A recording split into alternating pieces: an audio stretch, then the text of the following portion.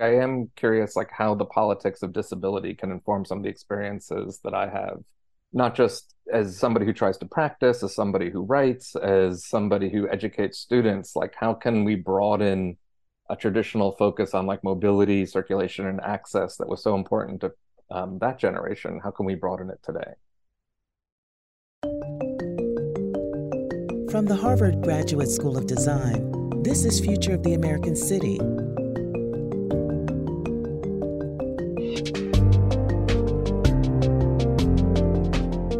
I'm Charles Waldheim. We're here today with designer, historian, and theorist David Gissen. David joins us today to discuss his recent book, The Architecture of Disability. David, welcome. Nice to be here, Charles. Thanks for having me back, and looking forward to speaking to you. Welcome back. In fact, you are the first repeat guest on the Future of the American City. The book, could not be more timely, more relevant. I know it's getting quite a lot of attention for many audiences. So thanks for sharing it with us. The subtitle of the book, Buildings, Cities, and Landscapes Beyond Access, begins to indicate one of your primary claims. The book opens with a personal anecdote that is your experience of having given a presentation at a symposium on these topics, in which at the end of your paper, you were confronted with question after question from a very engaged audience, apparently, not really so much about the contents of your paper or its claims, but rather how it is that architects could make the world more accessible. And in many ways, your book offers, both implicit and explicit critiques of accessibility as the primary frame. So to open, like, why would you be skeptical about access as a primary focus of architecture in relationship to disability? Yeah. Well, first of all, thanks again for, as I mentioned before, thanks again for having me back, and thanks for that great question.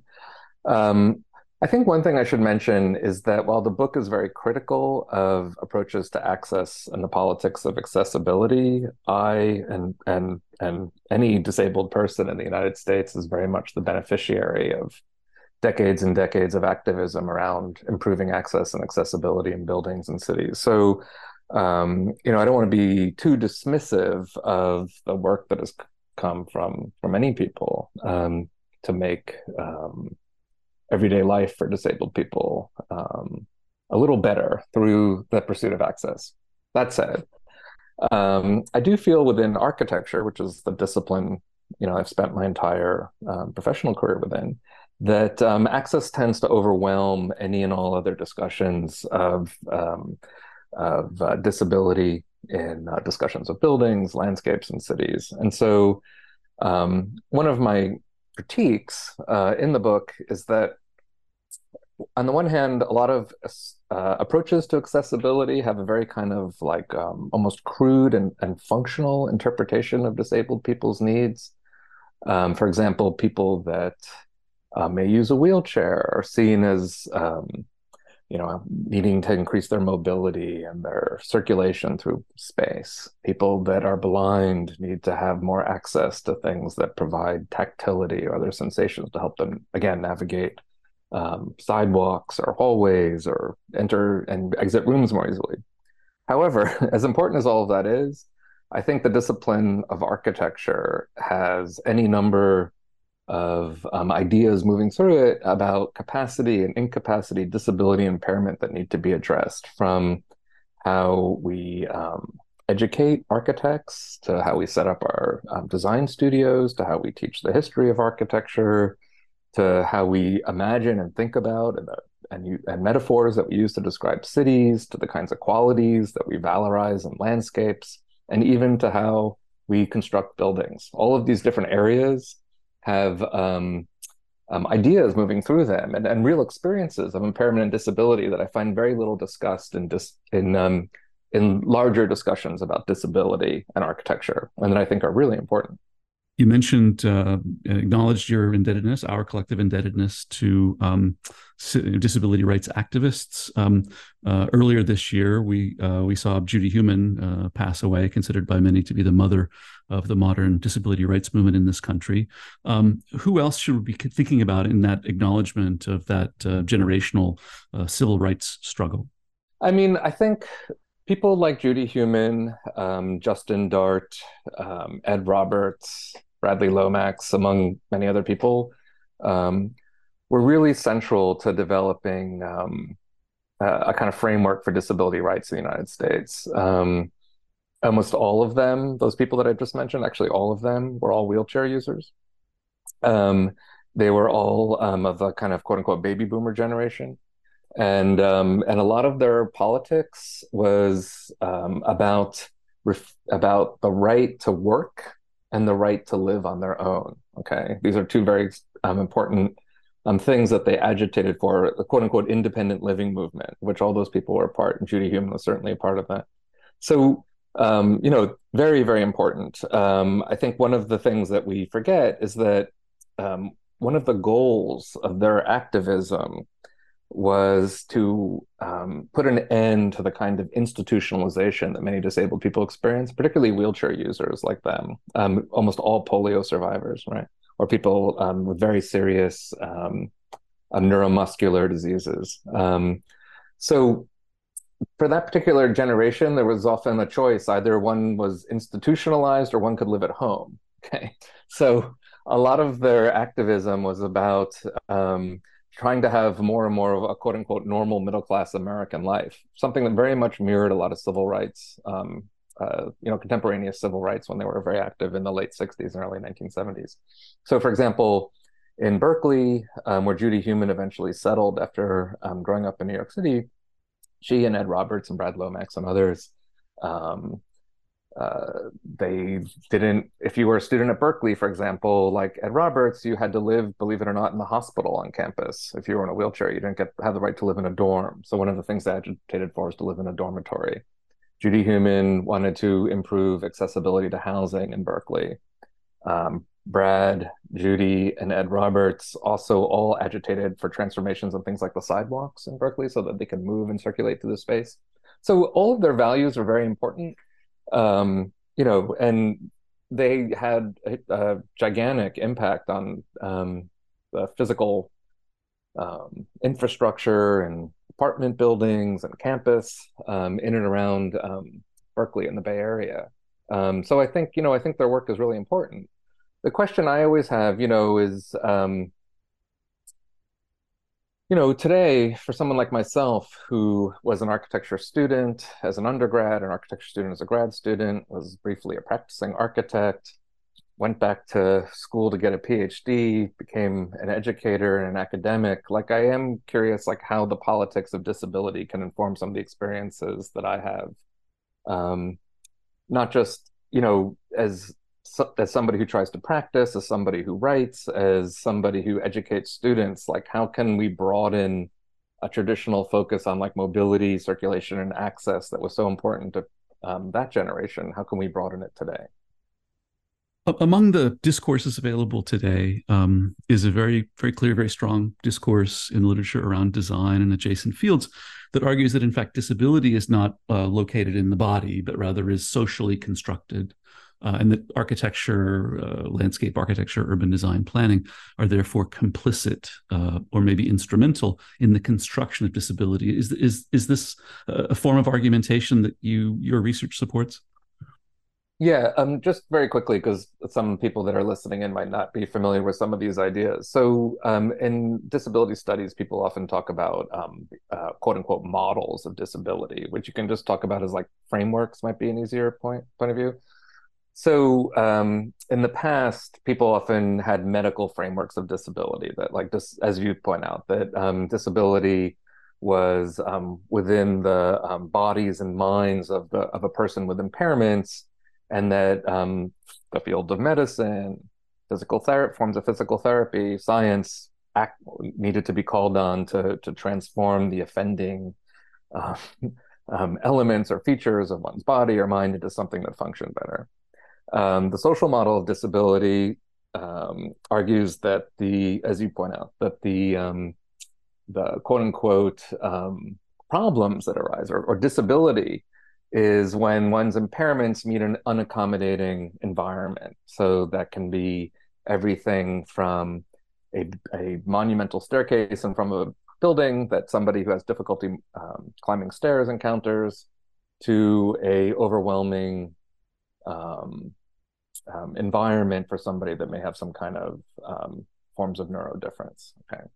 What I'm interested in and what the book um, explores is how ideas from what's often called the critical model or critical framework of disability can be utilized in architectural thinking and practices. So, in a critical model of disability, um, one tries to move away from both the medical and social model because of this one issue. So people that adhere to a critical model of disability argues that both the medical way of understanding disability and the kind of environmental or social way of understanding disability sees disabilities and impairments as kind of a lack or a problem that has to be addressed. So one either has a problem that science needs to address or medicine needs to address, or one has a problem that needs to be addressed environmentally. Whereas a critical model tries to understand what can be gained from impairments and opening up a space for one's impairments to inform and transform very broad ways of thinking about disability in culture. So, for example, adherents of the critical framework of disability say that instead of describing somebody as having a deaf person as having hearing loss, we would describe something called deaf gain, as that person learns how to use sign language or develops other forms of communication that those of us can hear don't typically have access to or utilize.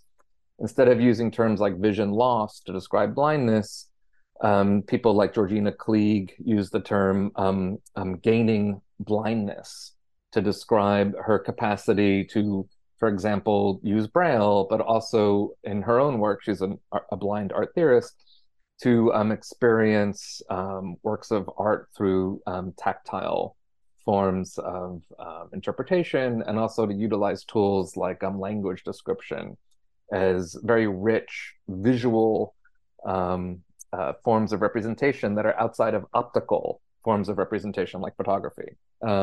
So these are really kind of important ideas to me, ones that have been really inspiring in terms of developing some of the ideas in the book. So, for example, we can talk about curb cuts again.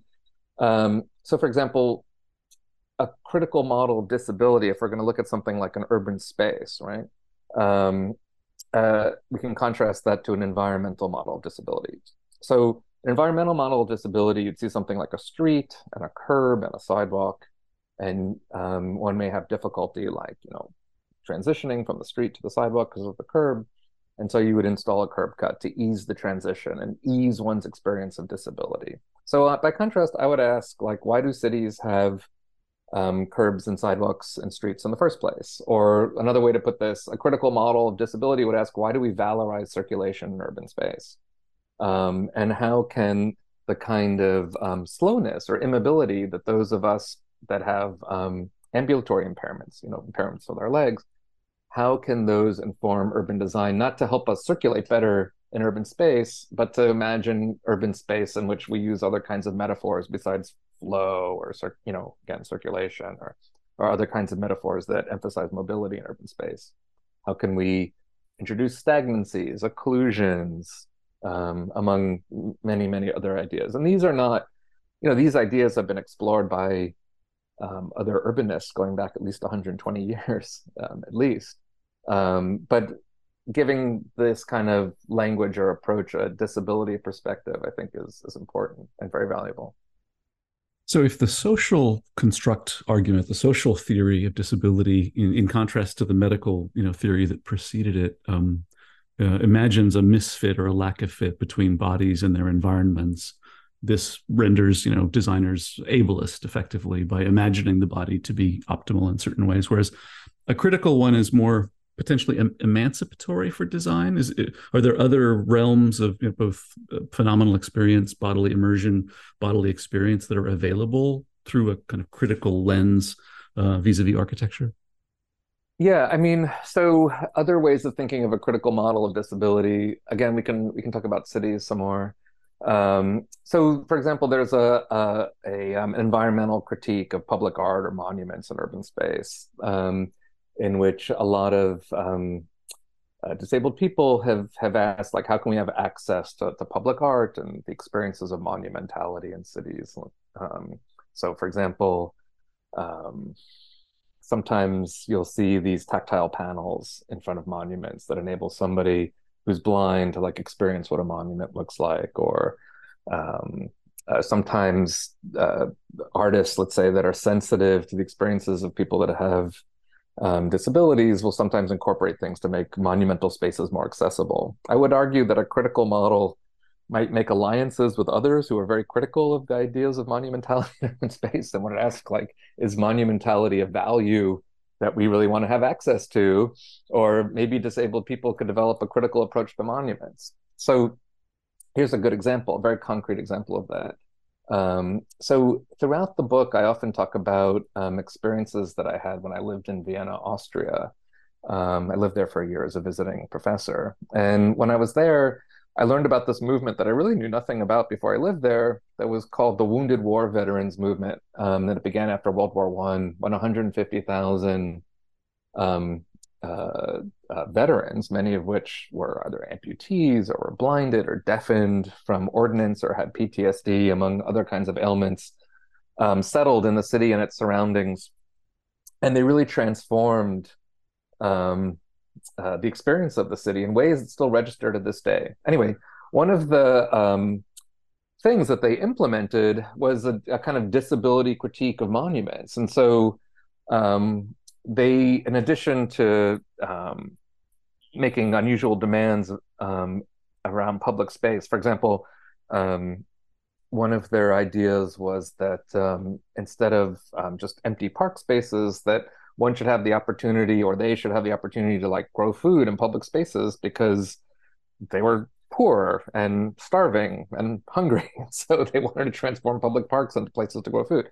One of their other ideas or demands really was to demilitarize or to destroy any monuments that glorified war in the city. There was people very angry about what had happened to them, obviously. And so while they were unsuccessful, they demanded an end to military parades and the decommissioning of the dozens and dozens of war monuments in the city center. They were unsuccessful in doing this, but a really interesting, really important form of activism from that time, and something that I think could inspire people today when they think about, what kinds of critical forms of disability, activism, or politics can be brought into contemporary cities. In a section of the book that deals specifically with urbanization and disability, you wrote that embedded within the streets, sidewalks, water systems, waste management systems, and myriad other infrastructural elements of cities are several key physical concepts that present challenges to people with any number of impairments. One of these is the belief that a city is an immense circulatory apparatus within which movement must be continuously extended, enhanced, and accelerated. And then you went on later in that section to argue that using the first person, I want to open a space for another idea of the city, the urbanization of impairment, where disability perspectives offer a deeper challenge to the city as a space of flows, property accumulation, monumental aesthetics, and narrow concepts of public health. What might a city reconceived around an urbanization of impairment today, if not Vienna post-World War I, be like in lieu of the kind of infinite circulation and expansion of access through mobility? Yeah, I mean, so one of the people that I mentioned who I find inspiring, and hesitate to say that because it's a little embarrassing, because he's a figure that is sort of seen as a kind of nostalgic, romantic historicist. But also in Vienna, one of the figures that I refer to very early on that chapter is Camillo Zitta, the Viennese urbanist, who made arguments about urban space that are really still very difficult to integrate into contemporary urban environmental history, for example. So one of the things, this is a very concrete example. So this was somebody who was very critical of the transformations in Vienna around the Ringstrasse and the kind of monumental scale and physical demands that the boulevard system that was built into that space made on people that were inhabiting a space. He was an unusual figure in that 120 years ago, he wrote about people that were, he used the word infirm or behindert. It's, in German, it means like disabled, essentially. But people that were disabled and elderly, the kind of difficulty they had moving through these very large monumental avenues. And so what he argued, which was a very strange idea, this is the idea that's hard to integrate into contemporary urban environmental history. He argued that the historic city, the pre-modern Baroque and medieval urban fabric was more physiologically supportive for these people. Strange idea. But within that space are the emphasis on increasing physical circulation and mobility is lessened. It's really it's not a non-existent quality of that space.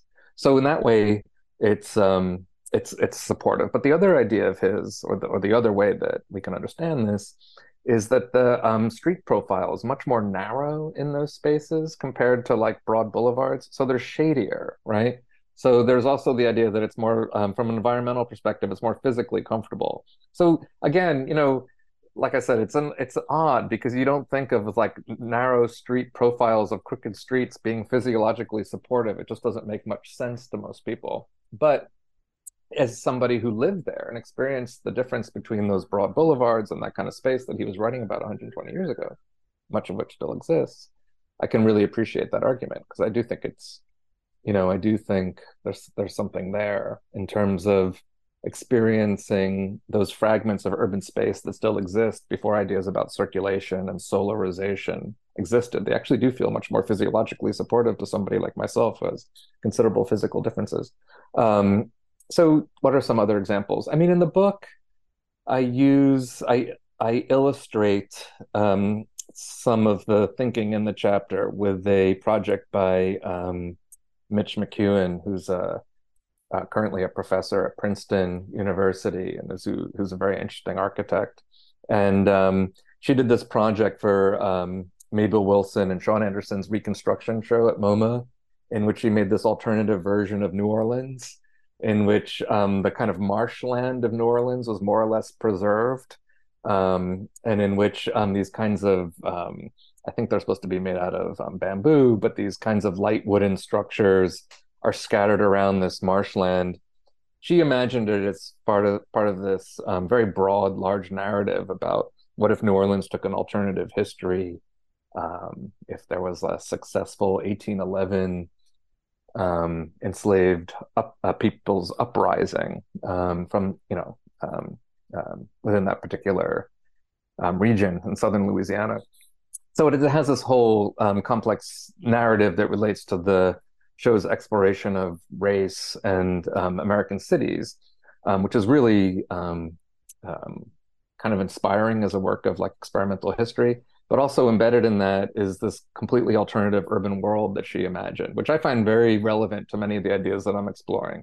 So, and just one last thing about that particular project, which is important to mention, in that chapter, I'm not just talking about a disability critique of cities, as powerful and essential as that is to the chapter. I'm also trying to make these alliances with other people like Mitch and others who are rethinking urban space from different perspectives, but that in which there can be a lot of alliances. So again, to go back to streets and sidewalks, I mean, as a disabled person, I have very critical ideas or I have a lot of questions about the kinds of hard distinctions, let's say, between places in which pedestrians go and places that are made for cars. And there are any number of other people who are also questioning a lot of the characteristics of streets and sidewalks from the perspective of environmentalist arguments. For example, I talk about Kian Go's work around urban hydrology, or Nikhil Anand, who's also very interested in developing kind of or post-colonial ideas of urban hydrology, and how those also involve all of us really questioning many of the kinds of built hard spaces that are constructed into cities around like buildings, property, sidewalks, and streets. I mean, for me, as a reader, and one of the reasons why the reference to Cite, is productive here, however, out of fashion, his work may or may not have been, is it reveals in the fact that it's so counterintuitive how so many assumptions are based on this expectation that, enhanced mobility is the solution to impairments with respect to mobility, right? The idea that if we just had more, more automobility, more increased access, more fluid flows, and those ideas are so tightly wedded, even in my own thought process about these topics. Certainly, I find them, evident in so many forms of urban thought, inscribed in urban environments. The idea that it's simply larger, more fluid, more expansive, as you mentioned. So that's in part why I think you're looking back to that Viennese history is quite powerful. I want to follow up on the notion of these alliances. I mean, I think you're very modest in that formulation. I think you've also been a participant and a protagonist in many ways with your own practice, your own work, exhibitions, and project making. I'm struck by the diversity range of topics and disciplinary affiliations, let's say, but also their contemporaneity, like the fact that I haven't seen them joined together. And I wonder if based on your experience in looking at those, kind of curating them, supporting them, can you imagine or advocate for something like a kind of disability futures?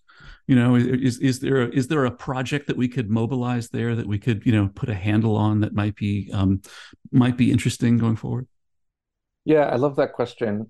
I mean, one of the things I think it goes back to some things we talked about earlier. I think one of the main contributions of the quote unquote critical model of disability is ideas that we terms such as like the preservation and conservation of disability. Like in both a medical and environmental model of disability, one imagines that a future better world is one where disability doesn't exist. So imagine disability futures, is, to use your coinage, I think is a radical and frankly kind of wonderful and very provocative idea. So yeah, I mean, I think that's extremely important. I think in the book, again, the two ways that I explore that idea are through these ideas of the preservation and conservation of disability. So just very quickly, so the preservation of disability, the way I use the term, describes the way that we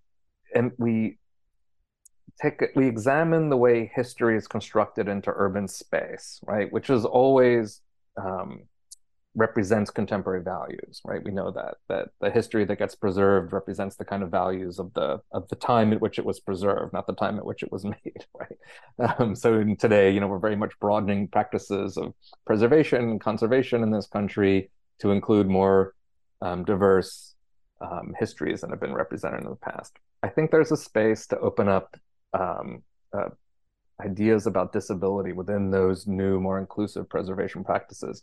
That involves not only just preserving disability history in space, but also acknowledging the fact that there's like a lot of violence wrapped up in the kinds of monumental spaces and historical spaces in this country and in any number of other countries, but also employing disabled people, such as myself, to be involved in preservation and restoration practices and thinking about like the character which things get preserved and appear as history for the future, how those might reflect ideas about disability and disabled people. The idea of the conservation of disability, which is a coinage of a very important disability theorist named Rosemary Garland Thompson, is more complex and more provocative. And so the conservation of disability really is talking about biology and nature. And it's thinking about like, how can we conserve aberrance as part of the biological diversity of the world? And it's something we talked about when we had a conversation before, but it's something that I find still so provocative. So for example, today, a lot of not just biologists, but also people in the landscape disciplines and let's say urban ecologists evaluate the natural history of cities based upon its capacities. So for example, certain kinds of species of plants are good because they absorb carbon and release oxygen. Certain kinds of shellfish are good because they clean urban waterways. So when we're talking about the conservation of impairment or the conservation of disability, we're trying to understand, like, is there a place for us as ecologists, biologists, urban designers? Is there a place for us to cultivate or to shepherd species and processes that may appear comparatively weak? And what kind of place will they have in a future world? And I think that's so provocative and so powerful. In my book, I deal with that in a very gentle way. I talk about um, some kind of subcultures in New York City and LA that try to maintain pigeons, which were once brought to US cities as food, but are now seen as kind of pests. And so that's a very minor example. Another example, which is comparatively minor, is a project by West 8 landscape architects in which they worked with other architects in Madrid, Spain, and chose these trees that look very gnarled and kind of frail compared to many kinds of species of trees that are planted, and figured out a way to design structures and landscapes around them having a kind of place in the future city. So I find projects like that latter project, very inspiring in opening up a place for disability futures. And it's not just, I think those examples are important. It's not just about making a future for disabled people. It's about imagining an entire kind of environmental and urban framework in which disability and impairment are seen as aspects of life, of being part of this world, because they are. And so it makes a place for them. It's not always trying to fix them. Yeah. It seems to be an ongoing theme of our conversation. Well, I think one of the ongoing themes, I mean, first of all, shepherding seems to have had a slightly better, history than husbanding, let's say. But I think neither one of those quite capture the kind of emancipatory, kind of heterogeneous productivity that you're after there. So we have to work on that. So both in this project and in your previous work, I think one of the things I've come to love about your thinking is that you associate modernity broadly with a kind of anxiety about difference. A part of what I hear you arguing for now under the rubric of this kind of newly minted, disability futures is an argument for divergence on a variety of, whether it's biological or neurological or speciation, or, and sort of one which considers divergence naturally to be about abundance as opposed to loss. Is that a fair understanding? Yeah, I mean, I like that. I would also use the word weakness, opening up a space for that. So that as weakness is something that we can experience, right? So all these things we're talking about, the historical critiques of monuments, historical critiques of things like boulevards and immense spaces of circulation, my own contemporary skepticism about the value of biocapacity that's valorized so much in landscape aesthetics and contemporary forms of ecology. It's all trying to make a space for weakness as a kind of a public value, I guess we could say, something that we can agree is good, right? And not to be afraid of. We've all gone through this COVID epidemic, right? And many of us are still going through it. So I think that's opened up a place, I think, for people in the United States, at least, to really think about what it means to be vulnerable and frail and sick. And so, I understand that none of those things seem particularly desirable. I'm not going to argue against that, but I do think we can open up a place for the fact that we experience weakness, something that's around us, and it's something that can be brought into our everyday experience in cities and in ways that we are not necessarily aware of, or that are not necessarily very intentional or purposeful. And again, actually, just one thing that you brought up earlier, I think a very easy way to think about that is that, one might imagine after going through the COVID-19 epidemic over the past 3 years, that we would see more places to rest along streets and sidewalks in American cities, right? Like I would think that would be a very powerful intervention that municipalities in this country could make as a kind of acknowledgement of what we've all gone through. Benches, seats, whatever. The point is just to have more, or parks, just to have more places in which, like, you're not always encouraged to move quickly through public spaces and sidewalks, and have a place for some repose and to relax a minute, right? We've all been through a lot. So you're imagining a much more generous, civic realm than the kind of street front restaurant shacks that we seem to have left in the wake of COVID. It's interesting, architecture seems to have come to terms in certain ways with weak form. We've had discourse around weak thought. I, in my own interest in writing about Andrea Bronze, have been interested in his conception of weakness. And I've had conversations with Bruce Mao about his notion of the strength of the weak position.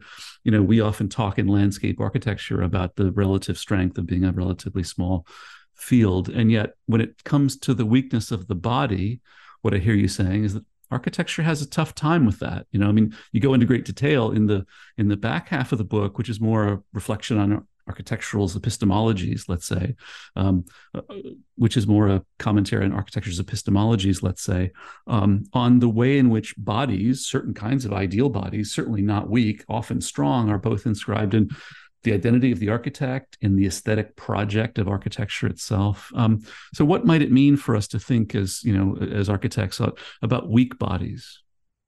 So I can give a very good illustration of what I mean about the ways that we valorize strength and vigor in architecture that may not be obvious, okay, and that don't have to do with access per se. So when I was a graduate student at Columbia University, and at that point, I had only been an amputee for a couple of years, so I was still learning how to walk. I had a professor who wanted us to do an exercise on architectural form. And so she had us pin a piece of paper to the wall that was as far as we could reach with our arms, like a long sheet of paper along the wall. And standing, gave us pieces of charcoal in our hands and had us draw and expressing our body into the piece of paper, the form of the building in this landscape she wanted us to design. So there's a lot there. One, of course, is the idea that we're all standing up doing this exercise, the idea that, a kind of expressiveness of our bodies, the stamina to stand and draw for a couple of hours like that. Okay, so there's a lot in that I think talks about many of the values that are not just her values, but are values in the profession, that to design requires a kind of physical capacity that we don't often think about, particularly to design architectural form and to create architectural form involves certain kinds of capacities. That being an architecture student requires certain kinds of stamina that one is expected to call on, something that we still, I think, need to think about as architectural educators. And then also the thing itself that we were drawing, which of course was representations of the movements of our bodies, right? Which are always implicit in any kind of architectural design, I think, that has a strong formal character. So, I have a particular perspective on all that as a disabled person. I'm sure other classmates of mine probably weren't as impacted by that experience as I was. But I think for me, it raises all kinds of questions. So on the one hand, as an educator, somebody who teaches design studios, every now and then, I like to create exercises or frameworks for my students to create design work that involves less reliance on physical capacity. Okay, so that's one example. I can give you an example of that if you want in just a minute. I also want to think about what is it that we valorize when we talk about architecture being formally powerful or vigorous, right? Not just as people who make form, but as people that experience our buildings.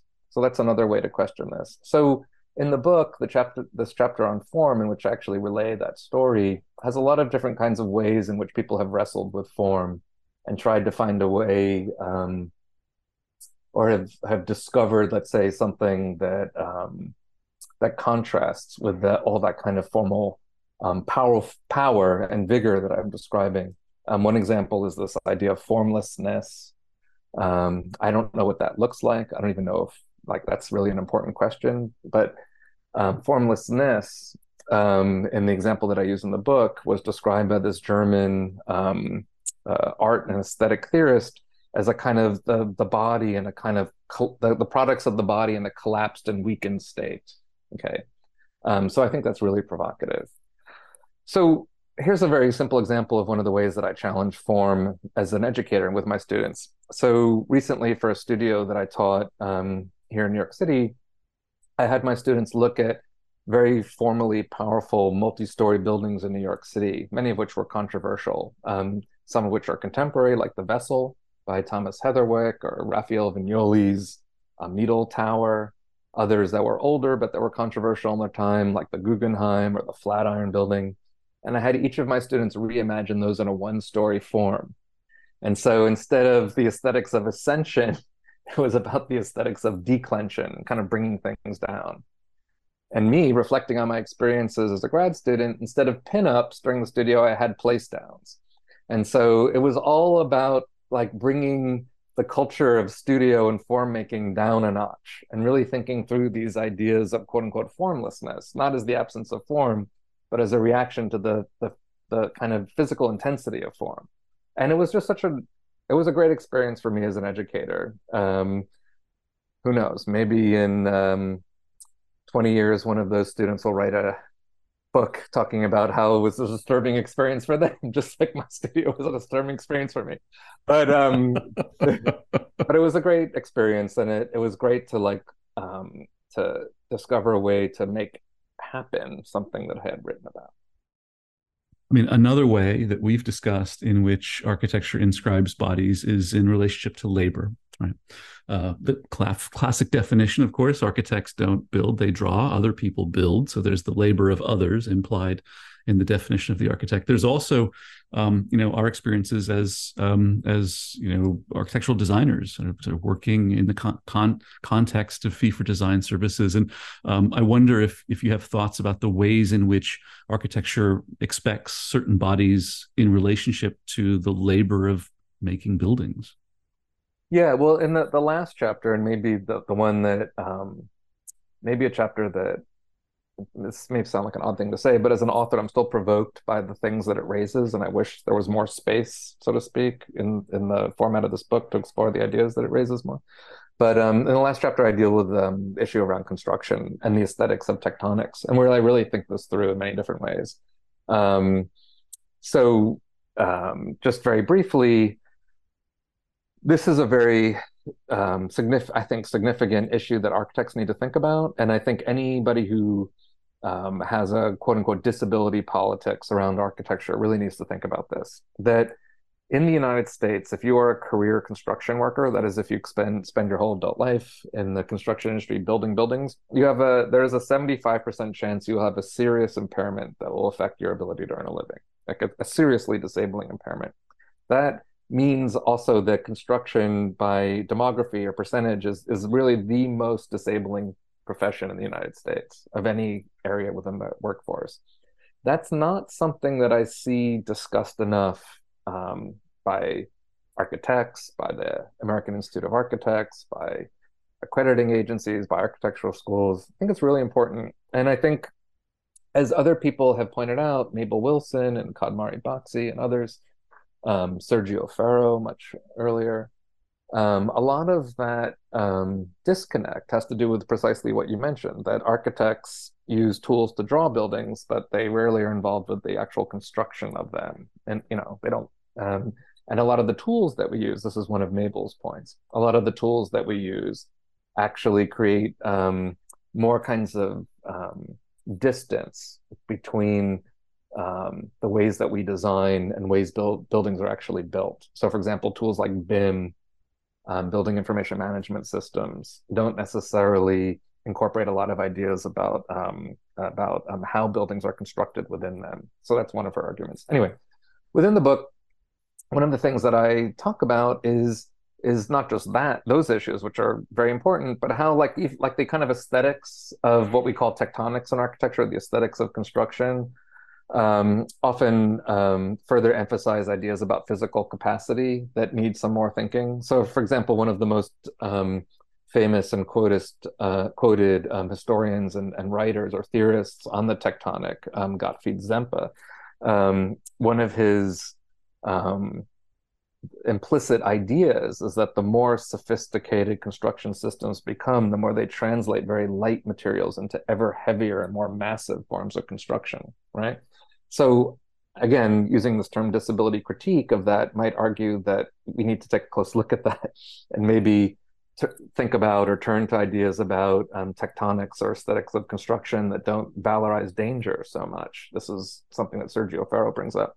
I mean, I didn't write about her work, but someone that comes to mind who I think is doing that is a young contemporary architect here in New York City named Brian E. Roberts, who's very interested in recuperating kind of knotted or textile structures as kind of durable frameworks around which to make the skins and surfaces of buildings. Really interesting kinds of ideas about tectonics that don't emphasize the kind of lifting and putting in place of very heavy, rigid materials and work with materials that are generally much more pliable, much lighter, and obviously, much safer in terms of their impact on a construction site. So yeah, there's a lot there, yeah. So I leave it to people to read the book to see kind of more of those ideas, but there's a lot there that I think is really important. Where I want to end is really talking about disability, and I don't mean just the euphemism or the kind of terms of art and how they age or change, and a movement, away from differently abled toward identifying as disabled to people identifying very aggressively as crip, right? So apart from the semantics of that, I'm interested in through this topic of disability and its relative form of self-identification, both all across the population and across one's lives. You mentioned construction workers, for example, 75% likely to be disabled at some point. And even if we focus just on mobility impairments for the purposes of this conversation, disability in that context would arguably, framed that way, affect most of us now at some point in our lives.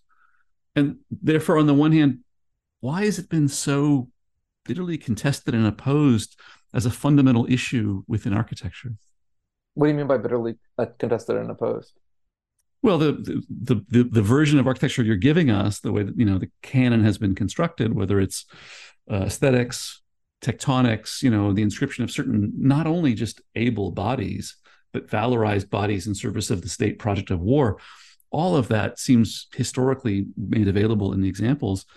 And on the other hand, just the basic notion of different bodies as a form of emancipation seems so alien to most of architectural thought. No? Yeah. I mean, that raises so many different issues for me. I mean, one, disability is I always wonder, is disability an identity or is it something else? Like sometimes now you hear people talk about like race, gender, class, and disability. You're raising a lot of important issues that are also kind of things that I've been really struggling with since writing this book. I don't necessarily know if disability is a very durable category as an identity. For example, I don't know what I have in common with somebody who's blind or somebody who's deaf, other than, as my friend Georgina Klieg puts it, we exist in a world that doesn't really take us into mind very much. Okay, me as an amputee. So there's something there. So the other issue is, I would be curious, and I don't know if the emphasis on physical capacity within architecture is a feature of architecture's modernity.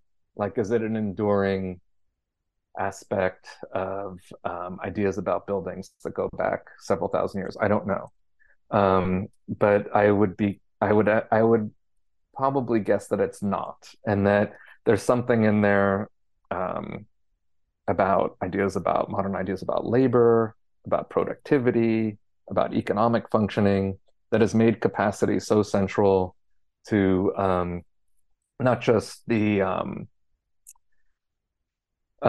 building of a modern city or modern structures, but also the education of architects. There's something, I don't know if this is a great way to end our discussion, but long after the book came out, I saw this very interesting exhibition by Anna Bokov at Cooper Union about Bakumitas. I don't know if I'm pronouncing it correctly, the Soviet architecture school.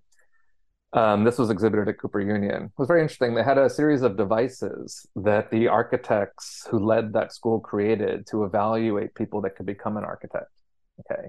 One of them measured your optical acuity, one of them measured your physical strength, and one of them measured the mixture of both your physical acuity and your mental acuity by judging volumes. And that she reconstructed 2 or 3 of these different apparatuses.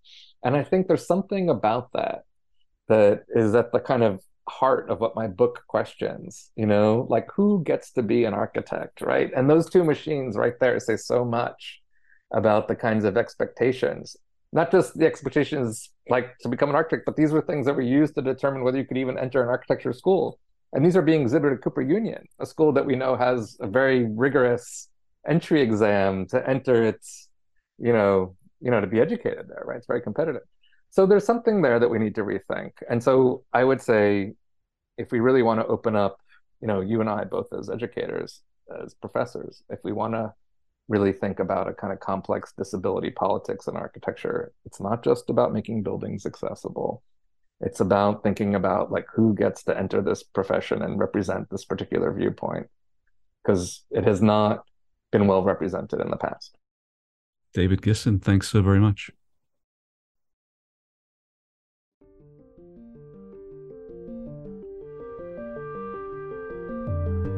You've been listening to Future of the American City, curated by the Office for Urbanization at the Harvard Graduate School of Design.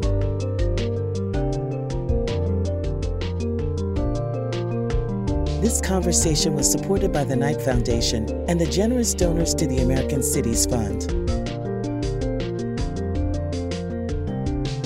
To learn more, visit fotac.gsd.harvard.edu.